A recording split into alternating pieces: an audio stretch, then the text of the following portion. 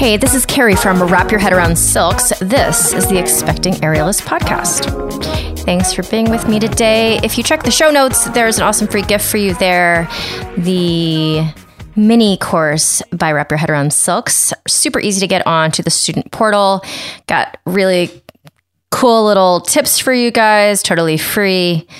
Check me out there. And today I'm so excited to introduce you to Dr. Cait Van Damm. She is a physical therapist from the Boston area, and she's just awesome. I loved talking to her.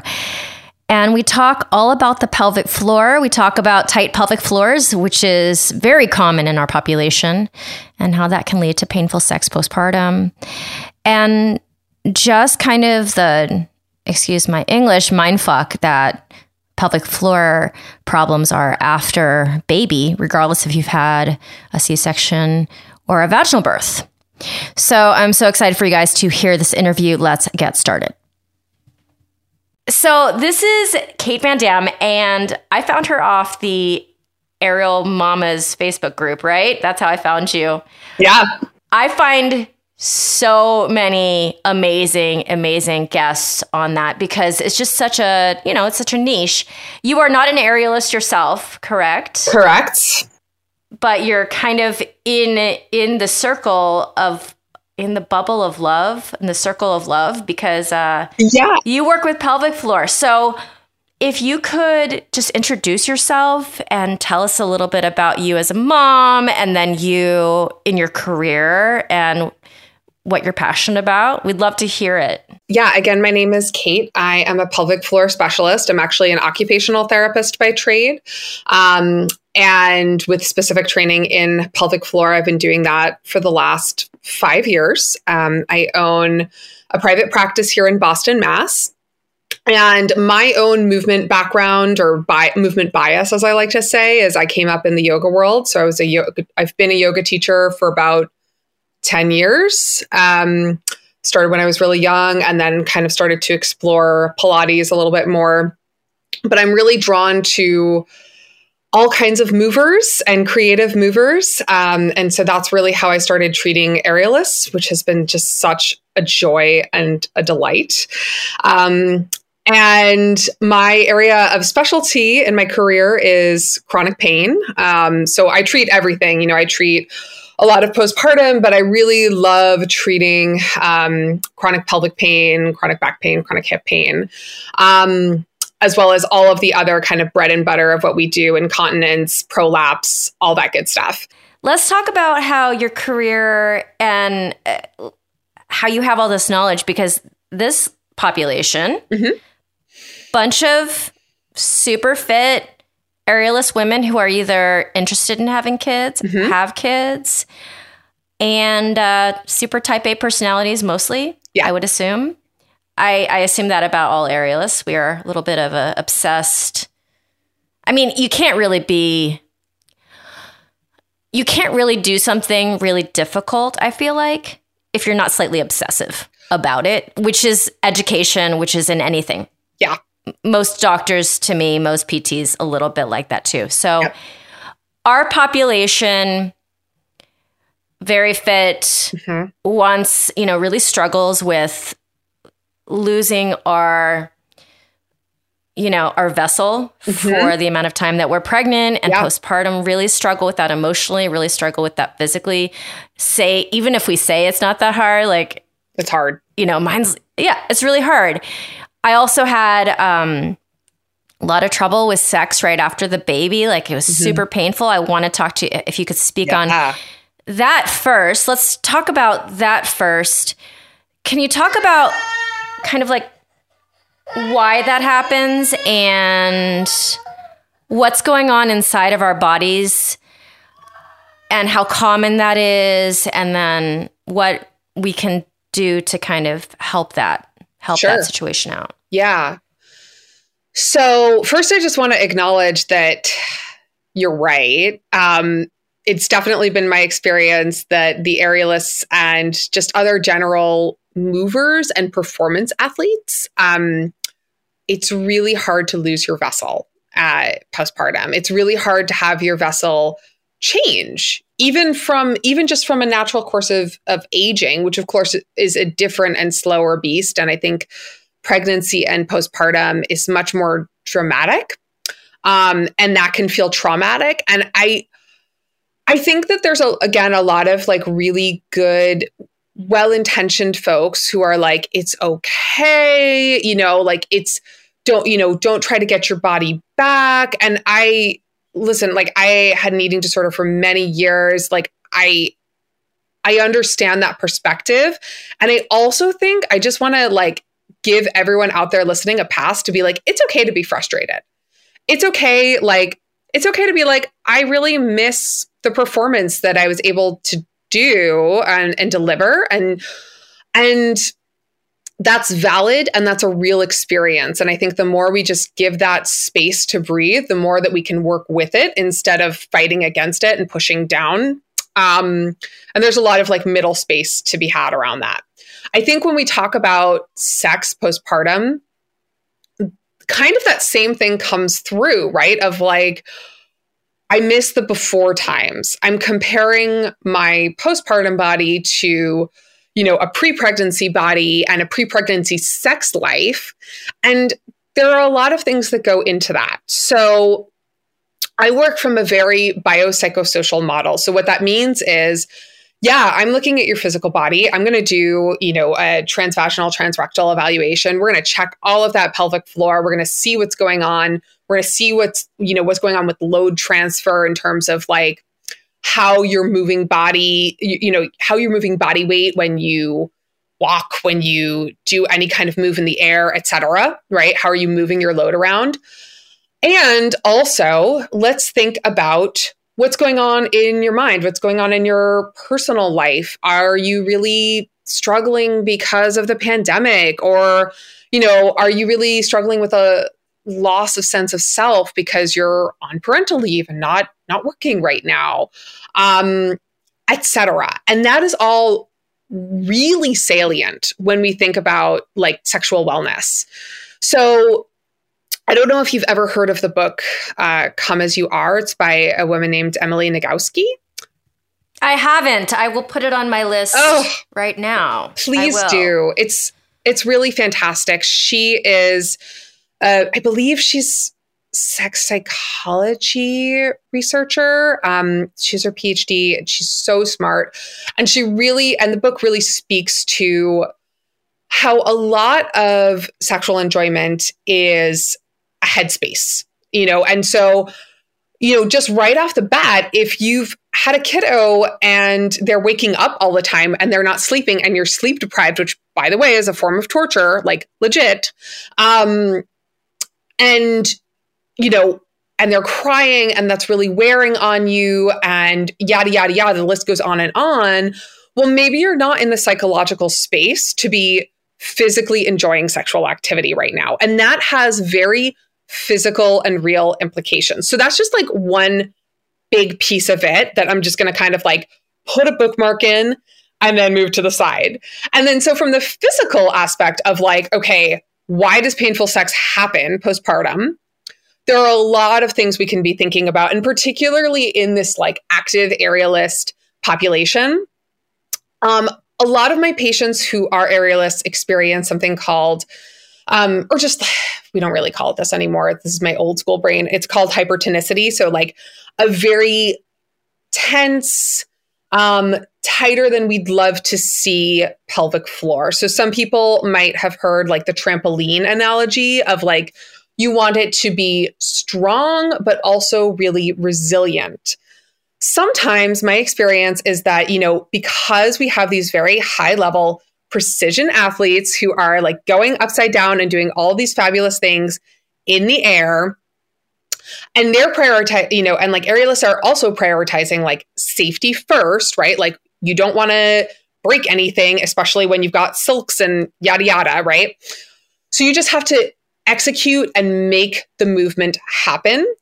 What can often happen is I see a lot of like butt clenchers, and that can go over into the pelvic floor. So we get a lot of like just constant chronic tension that happens in the pelvic floor. And this can be asymptomatic. So you might not be experiencing symptoms prior to pregnancy, prior to birth. And then, oh my God, I have to stop you. Yeah, you are talking to me. Literally talking to me. Bean, I have to turn this down because I can hear your music. Cait Van Damm, you are talking to me. I have so many things that line up to get this butt clenching hypertonicity. I have had IBS my whole life. IBS deep. So real. So real. So I'm like trying to keep it in my whole life because I just have like watery poop all the time and I can't control things. And it's so emotional because you feel like you're out of control and you're a perfectionist and you're also Chinese and it's a bad combination. Yo, I am your IBSM friend over here who's also had some like, gotta get to the bathroom right now. Didn't get to the bathroom. Yeah. Well, yeah, like you're mapping out all the bathrooms everywhere you go and you know how to get there the fastest way. So a whole lifetime of that. And I'm a dancer, so I'm in leotards and tights, like, and in ballet class my whole life. So butt clench number 2. Yep. And then I become an aerialist. And so it's like pelvic floor strength is like the holy grail. Of course. And then I have a baby and I don't have a vaginal birth because she ended up coming out of a C-section. Great. And then, you know, oh, surprise. I have pain during sex right after, like, oh, who could have guessed that?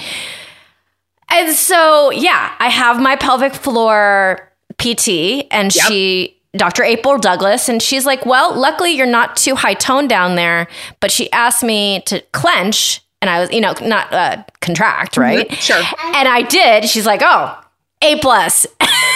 And then she asked me to relax and then nothing happens. I'm like, what are you talking about? Yeah. What do you even, what? Yeah. What's that? What does that feel like? What is, I don't understand. She's like, you're supposed to be able to also relax. I was like, I don't know what you're talking about. Does she use the elevator analogy? Did she tell you about going up and down the elevator?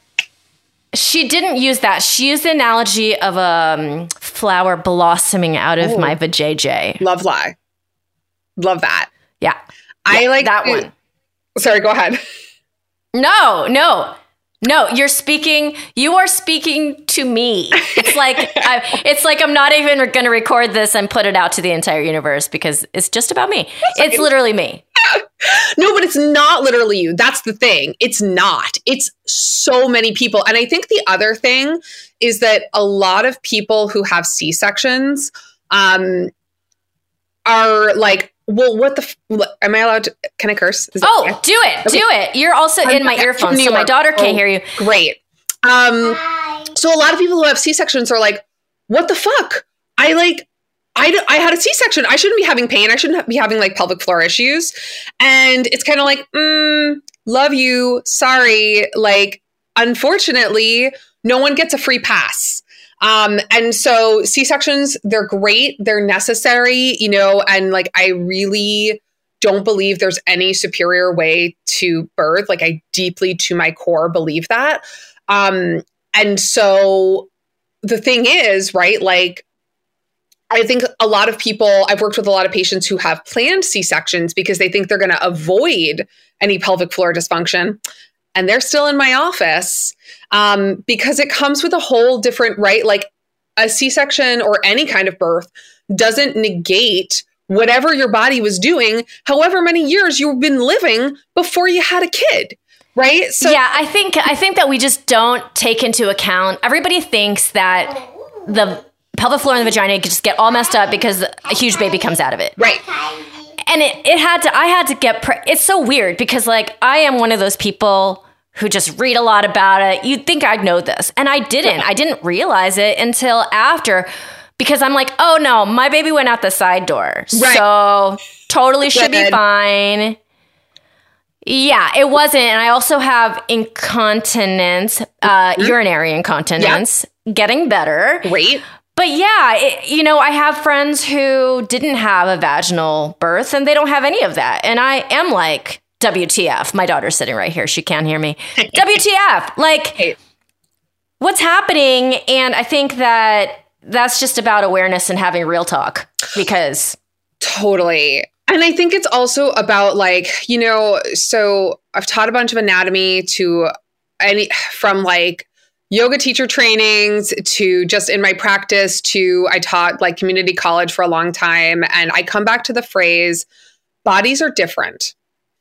Bodies are different. And like, period, end of sentence. Like all of these experiences are different. And the more we can just have a clear and transparent conversation about that and reduce the shame around that, the better off we'll all be. Like shit happens. And the more we can just like come to terms with that, seek support and embrace support, the better off we are. Like I see a pelvic floor PT because I got stuff too. And that's fine. Like I cannot work on myself. That's my big thing. I don't work on myself. I don't work on my kids. Like period, the end. I think we all benefit from an extra set of eyes.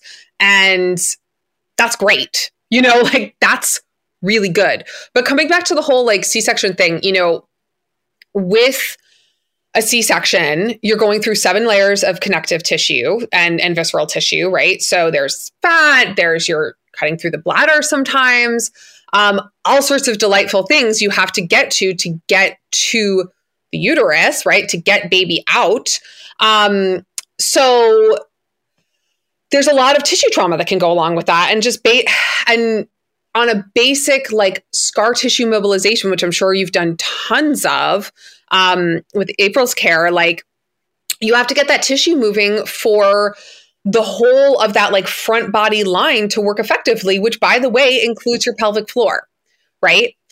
But coming back to the butt clenching thing, it's like some people who on the other end of the spectrum, so we've got like our performers who kind of constantly clench their glutes and their pelvic floor to like make magic happen, right?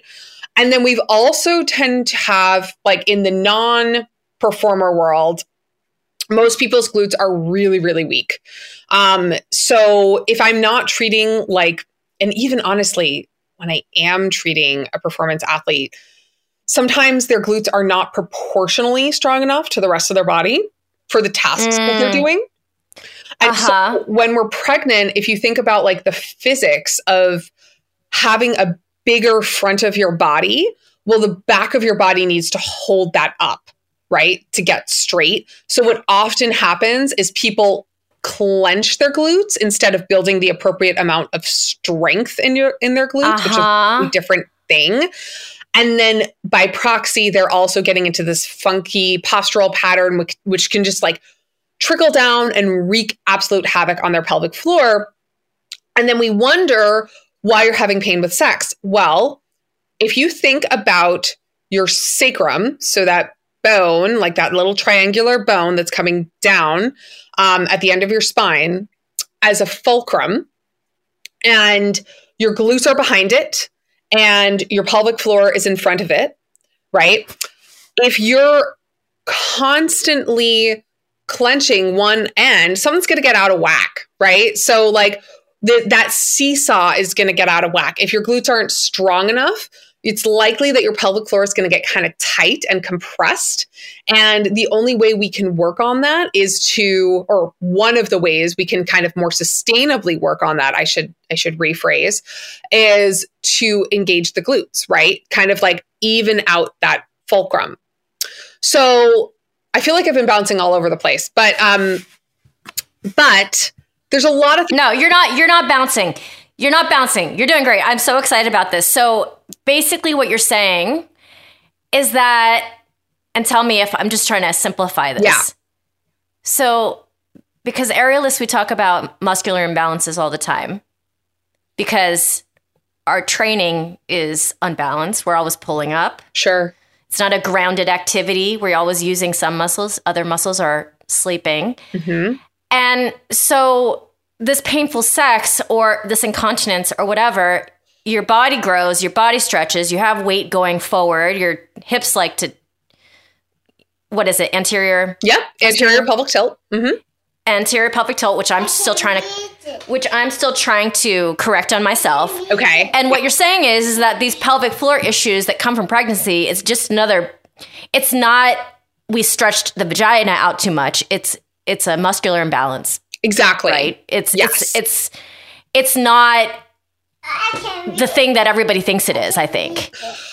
I 100% agree. I think most people postpartum are like, oh crap, like, and this in and of itself is like kind of a trope, right? People are like, crap, I got incontinence, or I have pain, or like, I just have to do more Kegels because it's all loose and been stretched. And it's like, you said it perfectly. It's a muscular imbalance issue. And so what that can look like can take many different forms. But generally speaking, yeah, like there's some kind of imbalance where either the glutes are not strong enough, or the pelvic floor is kind of holding on for dear life, or, we're not working that transverse abdominis, like those deeper core muscles, etc. But there's some kind of imbalance going on where basically your pelvic floor can't rest. It can't come back to neutral. So going back to that, we can talk about many different analogies, but that flower opening and closing, we just can't get full range of motion. And I think old school pelvic floor, way of thinking was you just have to, go in there and release the tissue. And that's important and that's good. And there's absolutely a place for that. And I do plenty of that. I love manual therapy. But then there's also this bigger picture, especially when we're talking about, I always look at like, well, what are you doing with your time, right? And if you're an aerialist, you're doing a lot of really interesting, fantastic things with your body, right? So like, we have to zoom out and get less myopic and think about, okay, what is this person's body doing on a regular basis that is contributing to this muscle imbalance, right? Because, it's the same thing as a massage, right? Like you could go in and get a massage and it feels great and you feel amazing afterwards. But then what's going to happen? You're going to go back to, you're going to go back to the gym. You're going to continue to do the same patterns that you do. And then you're going to wonder why it hurts again. And so what I like to do is get out on the silks with people. I am terrible. I can't do a dang thing, but I'm looking at other people. I'm having them do their movement patterns that they're doing in their regular life, or something that is going to elicit their symptoms, and modifying appropriately. And then, and so really taking that whole body approach, it's a slower approach, but it's a more sustainable one. And so when we come back to like, why does sex hurt so much? And why don't I have that resiliency? That's a huge contributor of just like thinking about the imbalance. But then there's another piece of that, right? There can be some other things going on that I definitely want to bring up around some hormonal issues at play. So you may or may not have heard that like estrogen, or so breastfeeding can decrease the level of estrogen in your body. And that basically throws your vagina into a postmenopausal state. So it thins the lining of the vaginal wall. And, from a clinical perspective, this is very like not research based, but what I feel in my body as a provider when I'm working on people is almost kind of like a ring. We talk about there are 3 layers of muscle to the pelvic floor. And when we're in that more superficial area, that first layer, so about, if you think about like 1 finger knuckle deep, right? So not that far deep. There can almost be this ring of constriction all the way around. And that is a really common situation for folks who are doing breastfeeding or even extended breastfeeding. That lack of estrogen can contribute to some of that. So it doesn't mean that you have to stop breastfeeding. It's just something to be aware of and take a proactive step around, right? So maybe that proactive step is just being like, oh, okay, I know this is contributing to part of what's going on, right? Maybe that's using like a vulvar moisturizer, or maybe it's using estrogen cream. It's definitely something to talk to your gynecological provider about. But that can also be a contributing factor. The other thing I think is worth mentioning that is, interacts with muscular imbalances, but is more related directly to birth injuries. So we can play this 2 ways, So with a C-section, that scar tissue can create some fascial restrictions that, believe it or not, even though it feels like it's far away, that tissue is all really connected, especially neurologically, to the anterior pelvic floor. And so I have a lot of folks who are like, yeah, I had a C-section. What the fuck? Why am I having painful sex? And we work on their scar, and actually that really moves the needle for them. So that is definitely a contributing factor. And then if Cait, by the way, I'm just gonna stop you. You Please. are speaking straight to me. First of all, I saw my doctor. She's like, she gave me that. She's like, you got to stretch. You got to stretch it out. Sure. So she, either my thumb or this vaginal, whatever it's called. And it felt like a ring. And it was only painful there.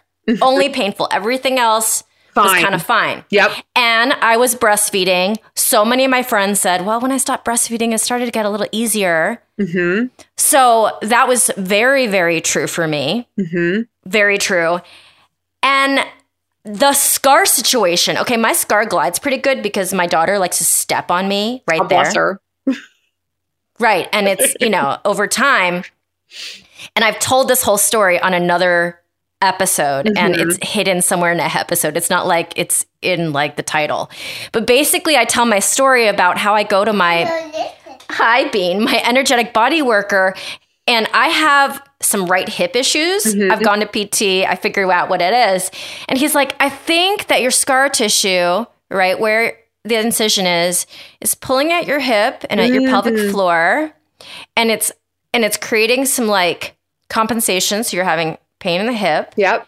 And I have the incontinence, right? Yep. And so he was definitely like trying to loosen that scar tissue. And then of course I have gut issues because I have SIBO now on top of IBS. So it's like we are physical bodies. So my digestive system is already whack. And now I have this scar tissue.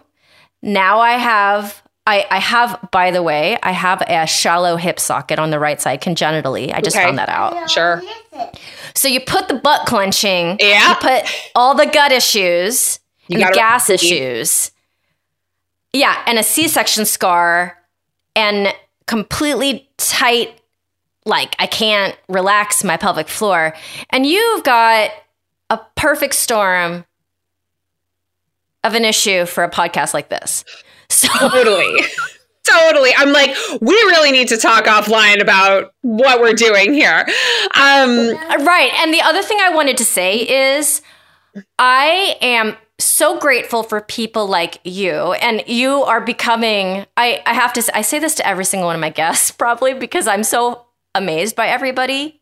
Like this podcast, I thought I was like, the reasons I started it just are so far removed from what I'm getting from it. Like, it's just like, wow, there's so much knowledge out there, and it's not necessary. Sometimes it's in a book, sometimes it's in a blog, but it's like these conversations are just fascinating. Yeah. Hi, Bean. I know. It's just fascinating because, oh, hold on, Cait, 1 second. Take your time. What do you need, Bean? What do you need, my love? Hi, Kelly. You want to talk to Kelly? So I have a business partner. Her name's Kelly, and she always thinks that I'm talking to Kelly. That's very sweet. What's your daughter's name? This is Cait. Her name's Willa, but we call her the Bean. Hi. And yeah, hi, Bean. Mama's almost done, Bean. You don't want the phone? Oh my God. Hungry. She's hungry. Okay. All right, Bean. Hold on. Mama's going to get you food, but I'm almost done, all right? Mama's almost done. So the thing I wanted to say is that I basically got pelvic floor therapy generic version because I wanted it to be covered by my like super not expensive health insurance. Sure. Yeah, I get that. So I went, and she was wonderful, but she's not you. She's not my friend, Dr. Sue, who's also an aerialist who has a specialty in circus. She's not Dr. Emily Sherb. She's not Dr. April Douglas, my other friend who lives in San Diego, who are just the specificity is just drilling down deep into the stuff. Yeah. So I got like the little sticker electrodes, around my butthole, and she's like, contract, release, make the thing go, make the ball go higher on the chart. That's why you got the flower, because they have the flower on the biofeedback machine. Oh, they have that too. But this is, but the person that I went to that was covered by insurance is not even anybody that I've spoken about. Okay. It's somebody else. And so I went, and in my mind, I'm thinking to myself, I'm going to get what's good out of this because there is positives. And then I'm going to take all of my knowledge from all of my wonderful conversations and my really, really smart friends. And I'm going to marry the two, and I'm going to heal myself. Because I'm not going to get all this from the person who's getting covered by my health insurance. Yeah, unfortunately not. No, I'm not. And the thing is that luckily I know a lot of people. Yeah. You got resources. And I've got resources, and because I've got resources, everyone else does now too, because they can listen to these podcasts, and even further, they can email me if they want to, get even more information. I can I can connect people. Yeah. So, but the people out there, maybe if you're listening to this podcast, now you have these resources too, so you don't have to worry about it. But, it's hard because if I was just working with that person, and I have another PT also covered by insurance who's working on my hip, who has given me, again, a wonderful 50%. Yeah. And that's valuable. It's valuable, but it's like, if I just did what those two PT people gave me, I would end up too tight. Yes. That is so cool. I'm so grateful you brought that up, because I feel, listen, I've done the outpatient gig, and, I did 40-minute, like back-to-back treatments. I don't know how long your PT sessions are, but it's really not long enough. And so the reason why I chose to go out of network private practice was just like, I know I can give my patients more. I know I can give them more, and I just can't deliver in this model. And now I feel like, when you become my patient, like we partner together, and I'm really looking at you, the whole you, and referring out when necessary if I think you need to see a nutritionist for your IBS or whatever, which, by the way, is super freaking common. I really like to do interdisciplinary partnerships, and often, not always, right? But often, right? Like your hip and pelvic floor, they are not far from one another, right? Like they are neighbors, right? No, like they're not far.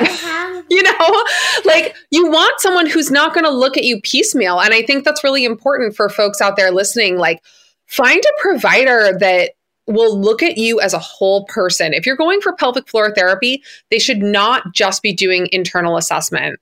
You really want someone who is looking at your global movement patterns. I've treated a ton of folks who, especially postpartum, who like, oh, we've got too tight pelvic floor. Actually, I think the driver might be coming from your thoracic spine because you have no movement up there. Right. And that's just and we're just seeing it and manifesting it in your pelvic floor. There can be a ton of different things going on that are contributing to the situation and really kind of fueling the situation. And you just want someone who, there are so many different fabulous educational perspectives, and they're all great. You just want someone who cares and who's going to take the time and be smart and admit when they don't know. And reach out for support. And I think that's what really everyone deserves postpartum, which unfortunately in our healthcare system is challenging to come by, I think. Okay. You are my new favorite person. Like literally, you're my new favorite person. Man, and you're not even aerialist, but you're like totally the right person. You're totally the right person to talk to this population. Thank you. My daughter is having a conniption. I just satiated her probably for the next 5 minutes with peanut butter, which is always a good trick. Okay, so Do we call you Dr. Cait? Is that You good? can call me Dr. Cait. Yeah. Okay. So Dr. Cait, I feel like we really did good with this little part of the topic. I really am very impressed also how we kind of stayed on point, even though we like went off a little bit, but then came right back a little bit. Yeah. Mm-hmm. But came right back to it. So here's my other question. I was going to ask you if you wanted to do it now, but my daughter's not going to allow that. She apparently knows when an hour is up. She I don't know how her internal sense.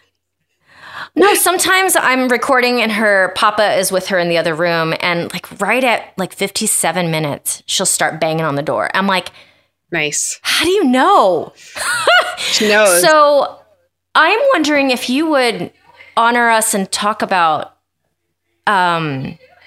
your eating disorder at another time. Sure. Yeah, I'd be happy to. Yeah. It's a 13-year journey that has very much, I think to do with, so again, not an aerialist, but a yoga person, very much to do with the difficulty of being a mover and being very, emotionally, dare I say, spiritually connected to movement. And then also knowing what the line is between healthy movement and not healthy movement and bodies, etc. But yeah, we can absolutely dive into that at another juncture. Yeah, I would love to schedule that with you and we could just do a 2-parter for Dr. Cait, because I hadn't thought about it, but that topic is so important for this community. It's really important. So important. And I think particularly pregnancy and postpartum, I was so in the best shape in all of the senses of the word, right? Emotionally, I was in great shape, and physically I was in great shape, and I wasn't restricting and I wasn't binging and all of these things right before I got pregnant. And then I got pregnant with twins, and it was okay, well, in order for this pregnancy to be stable and safe, you have to gain 60 pounds. And I was like, oh, I'm going to need to call my therapist. Right. Yeah, but let's definitely dig into that at another time, because I think it's really, really salient when we think about movers and aerialists, pregnancy and postpartum, and that drive to just quote unquote get back. Yeah, it's complicated. And it deserves nuance. Oh my goodness, Dr. Cait. Okay, so then you guys get to look forward to that, because I'm fascinated. I myself did not struggle with an eating disorder, but for sure I have a degree of dysmorphia. Mm-hmm. You look at yourself in the mirror and what you're seeing is not what other people are seeing. Yeah. Because I've been staring at myself in a mirror since I was 4.5. Totally. That's a lot of time. Yeah, it's a lot of time. Yeah. And it's a lot of you're not only staring at yourself in a mirror, you're staring at everyone in the room. Right? Yeah. And it's that whole comparison is a thief of joy thing.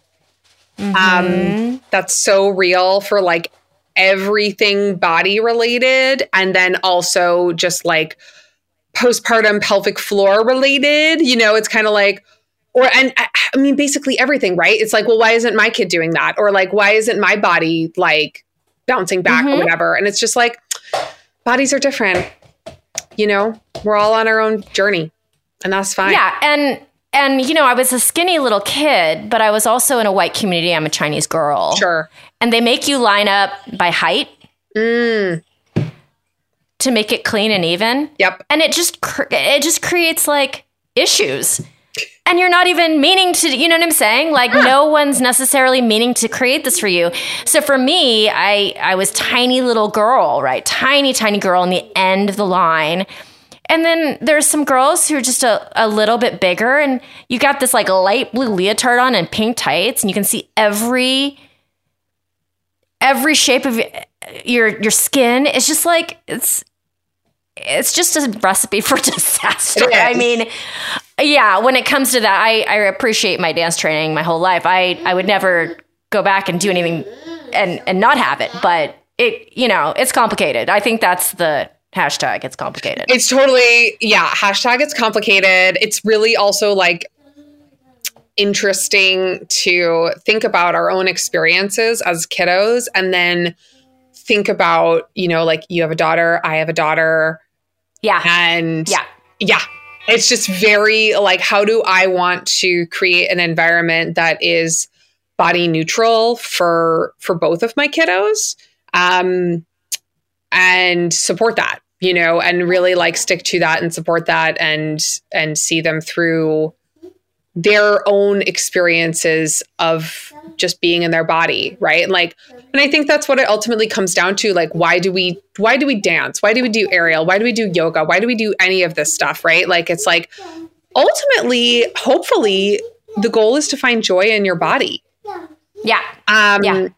Like not to fit a standard or to look a certain way. Like, the goal, I think, I can only speak for myself, but coming from a much healthier, balanced place, like when I move, it's for joy, like it's because I like doing it, even when it's hard. And even when I'm, more doing training type stability things, it's because I want to be good at it because I like it, Right. It helps me feel embodied.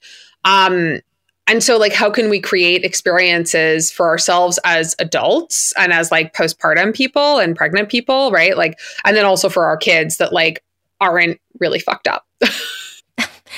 Yet. Yet. Exactly. Yet. Thank you so much, Dr. Cait. You're so welcome.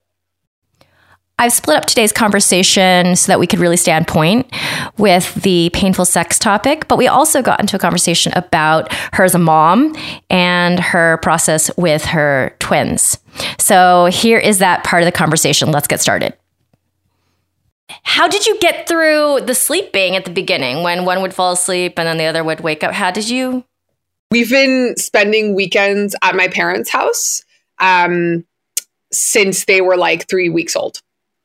And my mom just... Oh, okay. Yeah. And so in the beginning, my daughter needed more like medical support. And so we would take my daughter overnight and she would take my son. And now, they're both healthy and great and fine. And so she just takes the monitor, which is phenomenal. And we sleep, which is very needed.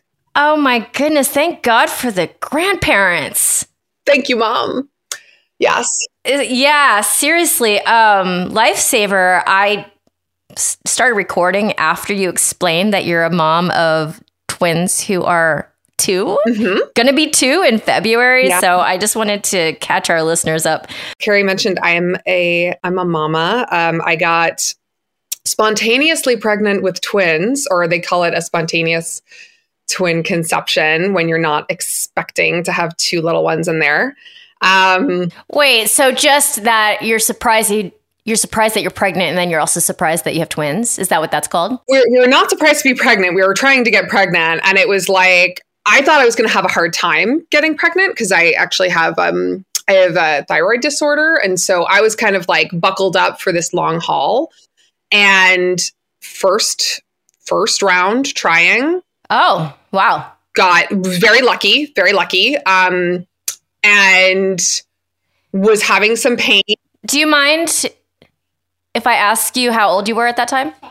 I was 30 when we conceived. Okay. Yeah. Okay. What made you think it was going to be difficult for you?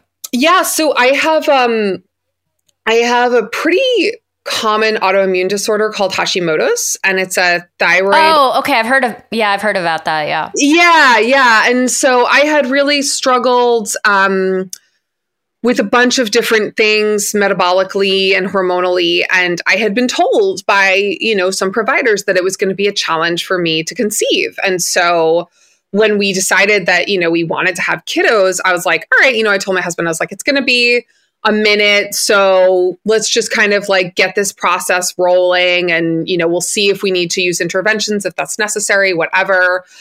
And yeah, it was like not even the first intentional cycle. It was the one before that where we were like, well, I don't really care, right? And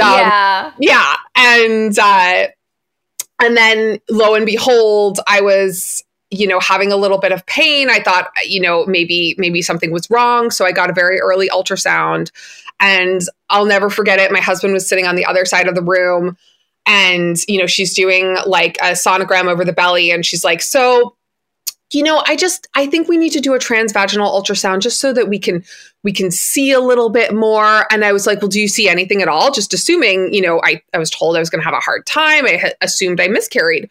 And she was like, well, I see 2. And I looked, yeah. And I was like, and I looked over, on my husband, I swear his jaw was on the floor. I'll never forget. So that's what they call a spontaneous twin conception, as opposed to like, when folks are using IVF, sometimes they'll intentionally put 2 embryos in. That was not our experience. So that really like kicked my butt in a fantastic way. And I think made me a much better provider for perinatal folks. Because it was a very high risk, high intervention pregnancy. And really just kind of was very humbling in a wonderfully informative way. I came in very high and mighty and had a lot of beliefs around, like I'm like hippie yoga earth mama. I wanted like a home birth. And then, as soon as you enter into the world of multiples, like that all goes out the door, and you just want like safe and happy babies. So it was a wonderful experience in that sense of going through that and really being able to sympathize and empathize with a lot of my clients who are dealing with all kinds of different situations, but knowing that there's really like not a one, there's no best course of action. It's really about like, what is the best course of action for you in the situation that you're in today? Yeah. Okay. This is why I don't like to plan my interviews, because I want to hear all about your birth process if you don't mind telling us. Like I said, I had a really high risk, really kind of crap ass pregnancy. So I had hyperemesis, which is where you are vomiting all the time for the first 16 weeks. So I was vomiting. Definitely some folks have it worse, but I was vomiting up to about 6 times a day was my average. And I'm not a puker. That's not my normal. So that was really uncomfortable and not a joy.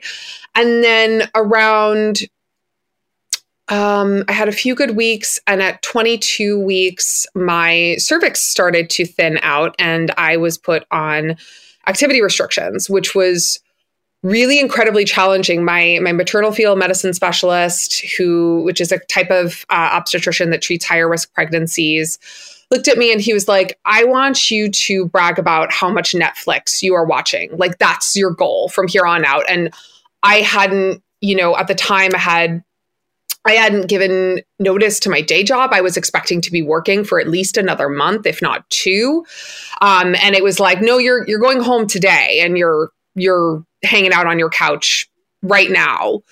And that was really tough because I wasn't able to do a lot of the movement that I was used to doing and really kind of emotionally and mentally depending on doing. But I was able to do a lot of kind of deep core stabilizer work that I could do on my back. Some of that like very basic, simple, a lot of like breath work, a little bit of getting onto my hands and knees as I could tolerate. And that was really helpful. I was actually able to work on some like diastasis while I was pregnant and kind of manage that while I was pregnant. So I never had an issue postpartum, although as April has pointed out on a previous episode, a lot of that is just luck and genetics.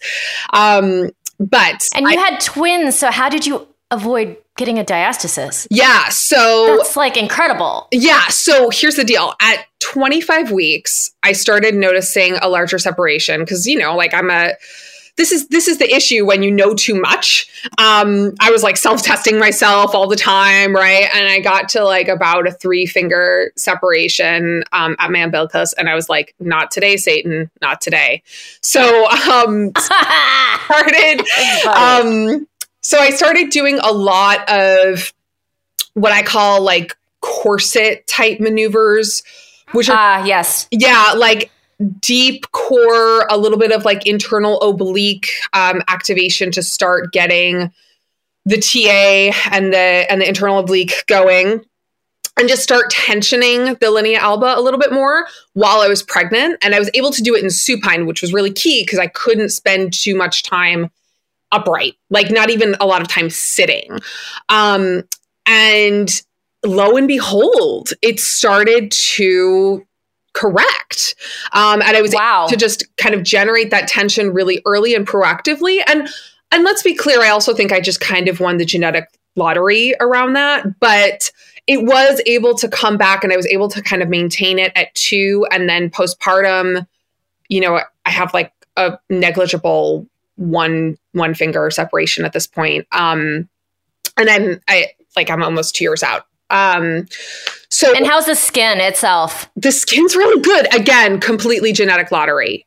And I was at home like freakishly every day oiling my body. Like I had nothing else to do. You have to like understand that was my like after like 22 weeks, you said? Yeah. That was Oh, okay. So you spent a good amount of time.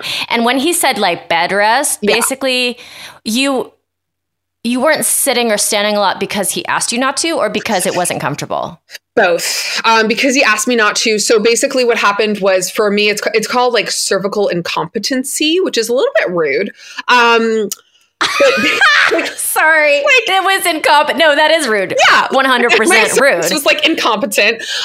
Basically, and they don't really quite know why this happens. Because I was pretty fit when I was going into my pregnancy. Like there was no risk factor other than the fact that I was gestating multiples.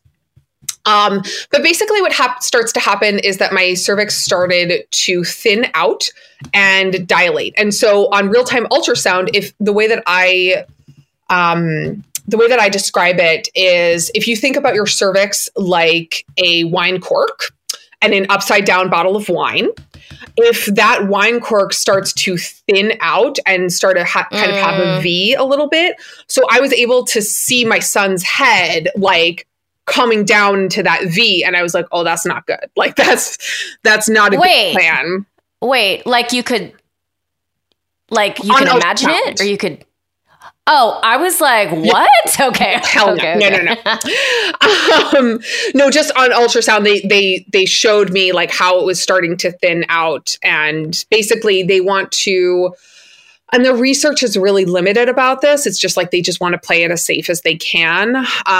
Sure. They just want to limit the amount of weight that, like basically the time you spend in weight bearing, so that the cervix has as little weight on it as possible. And I mean, I could feel that pressure even when I was like chopping veggies sitting down. It was wow. I've never felt like anything like that before or since. So yeah. Did you feel like your bottom was kind of falling out type of situation? Yeah, yeah. For folks out there who have like a pelvic organ prolapse, it kind of feels like that, but it's just a little bit higher up and a little bit more sensitive. You just feel a sense of like constant pressure, almost like the highest tampon that's ever been up there is just like it inching its way out. That's not a good feeling. It's not great. It's not great, especially when you add on the anxiety of like, I don't want to have my kids at, 23, 24 weeks. Like that's very anxiety inducing.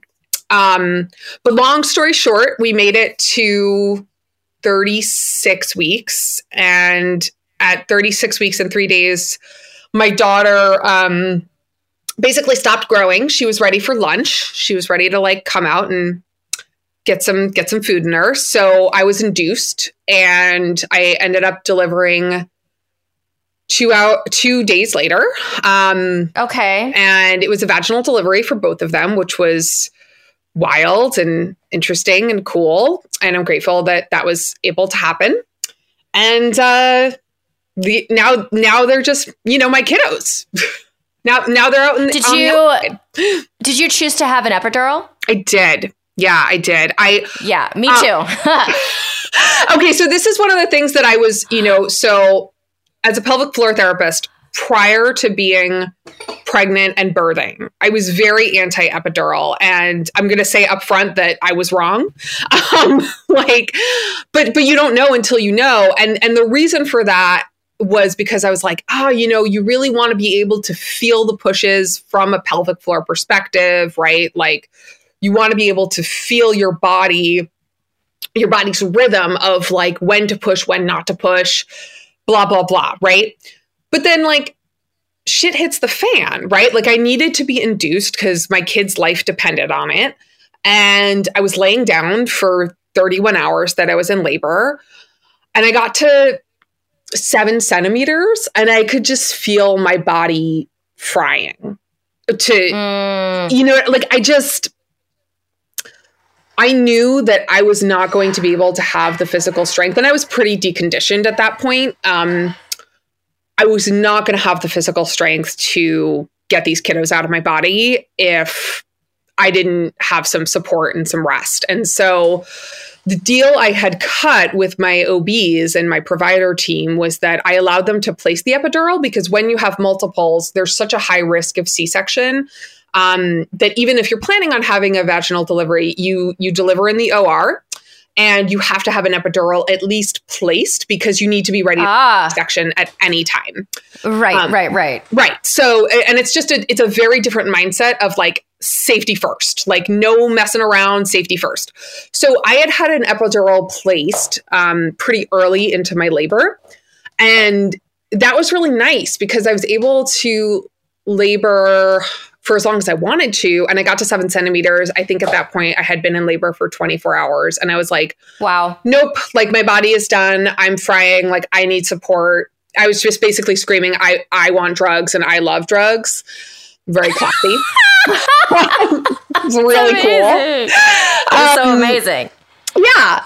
And I got it and I was so grateful I did. And I truly believe there was no other way that I could have delivered the way I was able to deliver without the epidural. And now it's like one of those things I'm so grateful for because I feel like I'm so much more able to listen to my clients in front of me and just be like, yeah, you want your epidural? Like that'll reduce your anxiety or that will just make this process more comfortable. Like, cool. Like that's okay. Like there's nothing that I feel like what my whole birth process really taught me is that this isn't like an honor game. This isn't about being like high and mighty or doing everything the quote unquote right way. This is about like being safe and also like emotionally safe and yeah, big time. Yeah, just kind of like meeting yourself where you're at and being honest around your own needs and the needs of like you and your baby or babies as a team and like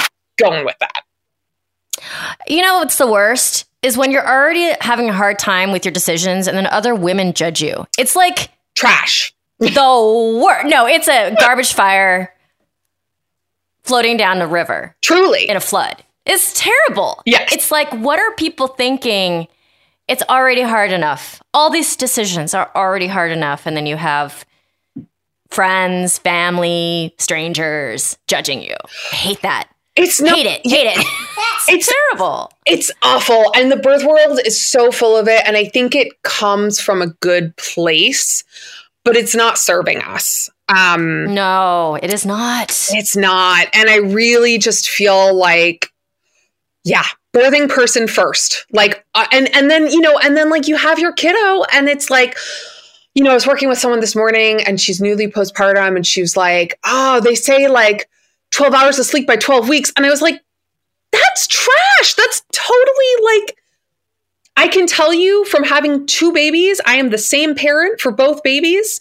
One slept through the night since she was like 2 months old. The other one still wakes up at like 5:30 a.m. calling my name. Like, it's kind of like, it's just the kid you get. Like, yeah. And you just gotta parent the child in front of you.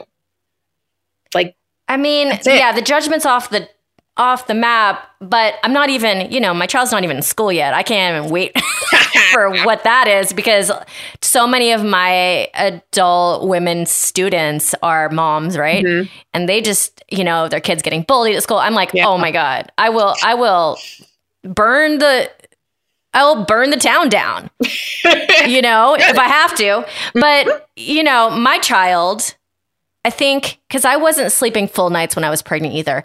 I think that I had actually figured out how long I had gone without 8 hours straight of sleep. And it was something like 2.5 years or something. Oh man. Yeah. And I have one, but she sleeps through the night now. But man, it took her till she was basically 2. Takes some kids a while. Yeah. And other parents are like, oh, my kid sleeps through the night. They're very young. And I'm like, I don't know who that is. But I think... I don't know. It's not me. Yeah, but that's the thing. It's like, it's just not your kid. It's nothing you're doing. Like, truly, that's the best thing about having multiples that are like, they are such different humans, my 2 kids. Like, it's not about you. Like, I'm sure you did a great job. And if you had, like a different variation of a kiddo, they would have slept through the night. Great. Yeah. Like, awesome. Yeah. But like, you have your awesome kiddo and she took her time, and that's cool too. Like, it is what it is. Yeah, absolutely. And I could just give you props for having, are you done? Are you open-minded or? Listen, the vasectomy has been had. Oh, we are done. We're done. So I think. Oh my God. Yeah. Like, yeah, no.